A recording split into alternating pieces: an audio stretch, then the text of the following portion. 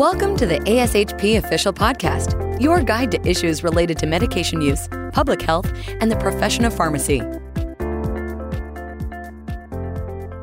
Thanks for joining us in this episode of ASHP's podcast on medication safety, the podcast where we discuss current trends in medication safety, regulatory issues, and best practices that improve patient care. This is part of the ISMP Best Practice podcast series supported by the Medication Safety SAG. My name is Stacey Ethington, Medication Safety Nurse Specialist at Nebraska Medicine in Omaha, and today we will be chatting with Nick Kreitz, Medication Safety Pharmacist Specialist at Nebraska Medicine. Today we will be chatting with Nick about ISMP Best Practice number 2 that focuses on safeguards related to treatment with oral methotrexate and some interventions Nebraska Medicine put in place to comply with the best practice and ensure patients are safely discharged on oral methotrexate. Thanks for joining us today. Nick, to start things off, why is it important for hospitals to take special precautions when discharging patients on oral methotrexate? Yeah, hello, Stacey, and thank you. So over the years, ISMP has shared several stories of errors related to oral methotrexate being prescribed as daily instead of weekly for non-oncologic indications. In 2019, ISMP actually published an article in their Quarter Watch newsletter related to this exact error. In that article, they found that out of 14 cases analyzed where methotrexate was mistakenly taken daily, 5 patients died and 9 were admitted to the hospital as a result of the error. So one specific case that ISMP shared several years ago was a patient that was prescribed weekly methotrexate for an autoimmune disorder. When the community pharmacy dispensed the medication, they mistakenly provided instructions for the patient to take it daily. The error was identified several weeks later when the patient requested a refill, but they still required an extended stay in the hospital to treat the methotrexate toxicity. So as a result of these serious safety events over the past few decades, in 2014, ISMP introduced this hospital best practice with several recommendations on ways to prevent serious patient harm or death. The best practice includes some great recommendations on how you can leverage the electronic medical record, or the EMR, and educate patients to ensure this high-risk medication is prescribed and taken safely. Wow, those are definitely some unfortunate events that you described. What steps did you take to help prevent providers from mistakenly ordering daily methotrexate when weekly dosing was intended? Yeah, so one of the first recommendations in this best practice is to use weekly dosage regimen defaults for oral methotrexate orders in the EMR. So when we reviewed this best practice a few years ago, initially, we worked with our EMR analysts to identify and review all of the oral methotrexate orders we had in our system. We then updated those orders so that they defaulted with a weekly frequency. We also really wanted to make sure that we weren't encouraging or prompting providers to order the daily frequency. So we removed any frequency button that would prompt a provider to order the daily frequency. I think it's also key to call out the importance of evaluating both inpatient and outpatient methotrexate orders. In our EMR, these are separate types of orders, so we wanted to make sure both were updated appropriately. In addition to updating the default frequencies, I did actually see an example. I thought it was a great example recently where a hospital implemented a pop-up or a warning whenever a frequency of daily was ordered. It looked like it prompted the provider to validate they wanted to order the methotrexate as daily, and to also acknowledge that the indication was for an oncologic reason. I thought this was a great additional safeguard to the default frequency recommendation, and it's something that I'm interested in investigating at our organization. One other important step to consider is making sure an accurate and complete medication history is performed when patients are admitted to the hospital. At our organization, pharmacy completes medication history and medication reconciliation on all patients admitted to the inpatient setting. This is really a great opportunity to validate the frequency is documented correctly at admission, so it is accurate through the inpatient stay and at discharge. If the methotrexate is continued inpatient during medication reconciliation, the pharmacist can also make sure the inpatient order is timed to start on the correct day. For example, if the patient tells the pharmacist at home they take it every Monday, it would be important for us to schedule the inpatient order for every Monday as well to prevent the patient from getting a dose too soon or too late. Great. Thanks, Nick, for that response. You mentioned something about indication. The ISMP best practice recommends including a recommendation on oral methotrexate orders. Why are indications valuable, and how did you meet this recommendation? Yeah, so indications are an interesting and I think sometimes controversial topic, at least at our organization. I personally believe there's great value in having an indication on a medication order. When an indication is present, it can easily communicate to providers, pharmacists, nurses, community pharmacies, and patients what the reason for that particular medication is. In our EMR, all medication orders have the option to select an indication, but it is not always required. We do have the ability to hard stop an indication in an order, which means the provider must select an indication before signing the order. This could mean they click one of the pre-populated indications, which are usually the FDA-approved indications, or they can also free text the indication in the order. What we found is some providers may be reluctant to require indications since it forces an additional click or typing in the order. We've also heard concerns about this maybe being a little bit duplicative documentation for them when they do have to associate diagnoses in their charting. But I believe for medications like methotrexate, the benefit definitely justifies the extra time. At Nebraska Medicine, we do not require indications for all medications, but we do utilize a required indication hard stop feature in our EMR for certain medications or medication classes. This does include antibiotics, ketamine, all new prescriptions that are signed during inpatient discharge, and a handful of other medications. To meet this best practice, I took the recommendation to our hospital medication management committee and to our P&T committee to gain provider approval and support. After sharing the ISMP best practice and the benefits an indication can have on this type of medication, the committee has all approved hard stopping the indication on both inpatient and outpatient orders for oral methotrexate. So now whenever a provider enters an order for oral methotrexate in the inpatient and outpatient setting, they must select an indication. And this indication is easily visible to the pharmacist during verification. It also appears on the patient's home med list. And for inpatient situations, it appears on the nursing MAR as well.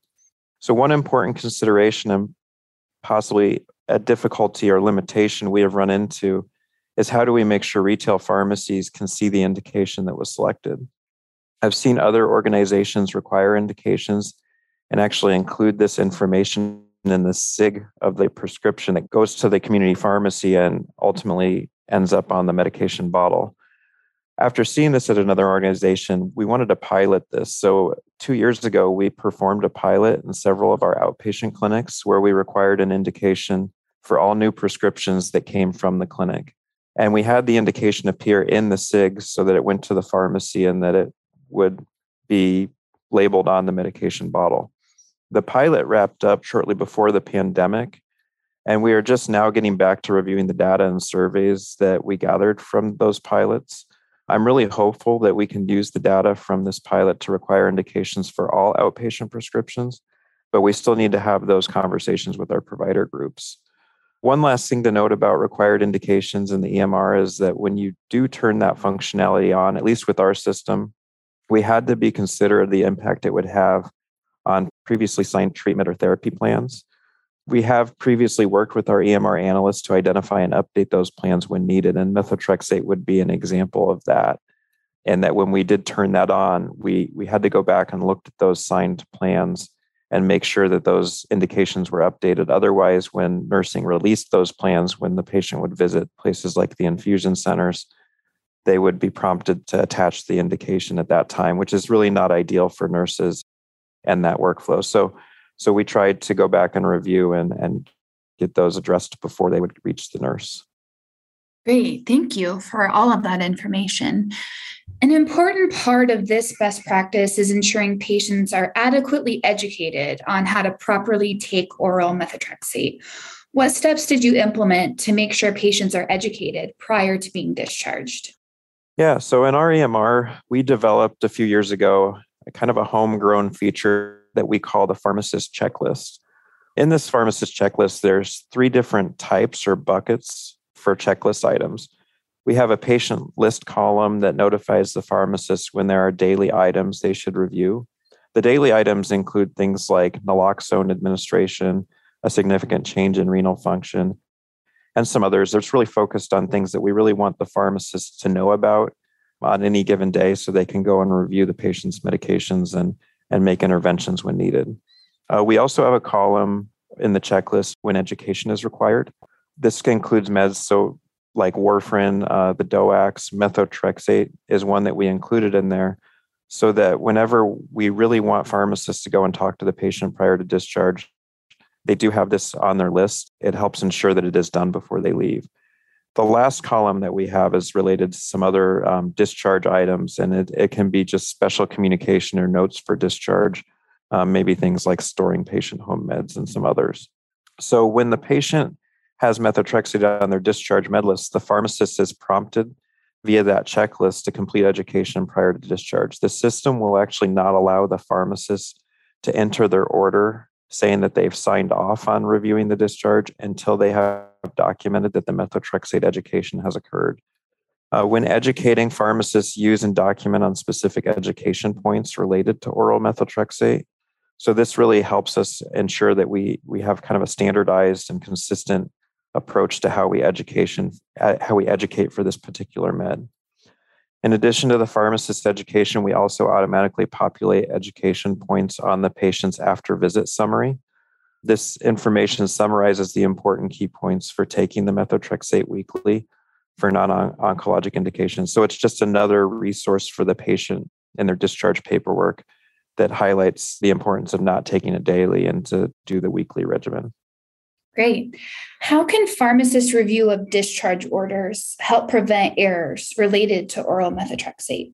I can't understate the importance of and value of pharmacist discharge medication reconciliation, and really not only for methotrexate, but for all medications. I feel like this is a great opportunity for pharmacists to make sure discharge medications are appropriate for the patient and to catch any potential errors or drug interactions at discharge. At our organization, whenever a provider signs the discharge medication orders, the pharmacist is notified via an in-basket message and also a patient list column that the discharge is ready for them to review. The pharmacist will review all of the orders and make sure they're being sent to the appropriate pharmacy. And after completing their review, the pharmacist will release the discharge orders and order acknowledging they have reviewed and signed off on the discharge. Once this is completed, the nurse can then proceed with discharging the patient.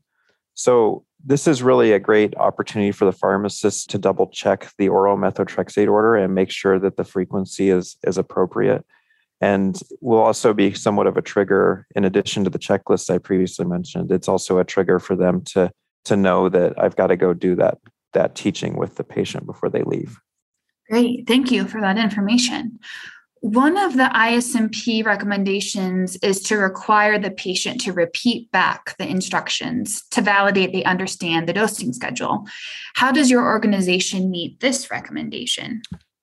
So we use the education points in our EMR. They do prompt the individual that completes the education to basically acknowledge that they've utilized a repeat back method. While use of the read back method is documented, I have to admit that it is difficult sometimes to validate it as being used consistently. This practice can easily vary depending on the individual that is completing the education. I believe continued reinforcement of preferred strategies for educating patients is probably helpful to ensure read or repeat back methods are being used. And it's something I want to pursue in the near future to make sure we are meeting this particular best practice. What strategies have you used to provide patients with a copy of the free ISMP High Alert Medication Consumer Leaflet on oral methotrexate at the time of discharge? So we do include a hyperlink to the leaflet in our discharge AVS information. AVS is after visit summary information, but I do think we still have maybe an opportunity to make sure the leaflet is more visible to the patient at discharge.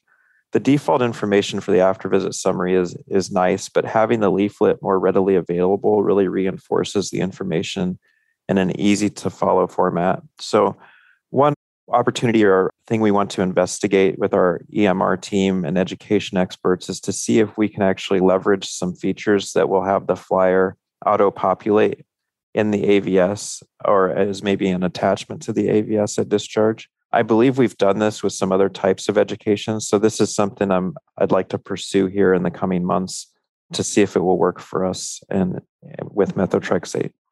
Great. Well, that's all the time we have today. I want to thank Nick for joining us to discuss ISMP best practice number 2 and his experience with meeting the recommendations. Please check out the rest of the ISMP best practice podcast series supported by the Medication Safety SAG. If you haven't before, I encourage you all to check out ASHP's medication safety resources. You can find member-exclusive offerings such as the Patient Safety Resource Center, patient education resources through safemedication.com, and exchange ideas and ask questions with your peers on the ASHP Medication Safety Connect community. Thanks again for tuning in for this session of ASHP's podcast on medication safety, and be sure to subscribe to ASHP Podcast through your favorite podcast provider. Thank you for listening to ASHP Official, the voice of pharmacists advancing healthcare. Be sure to visit ashp.org/podcast to discover more great episodes, access show notes, and download the episode transcript. If you loved the episode and want to hear more, be sure to subscribe, rate, or leave a review. Join us next time on ASHP Official.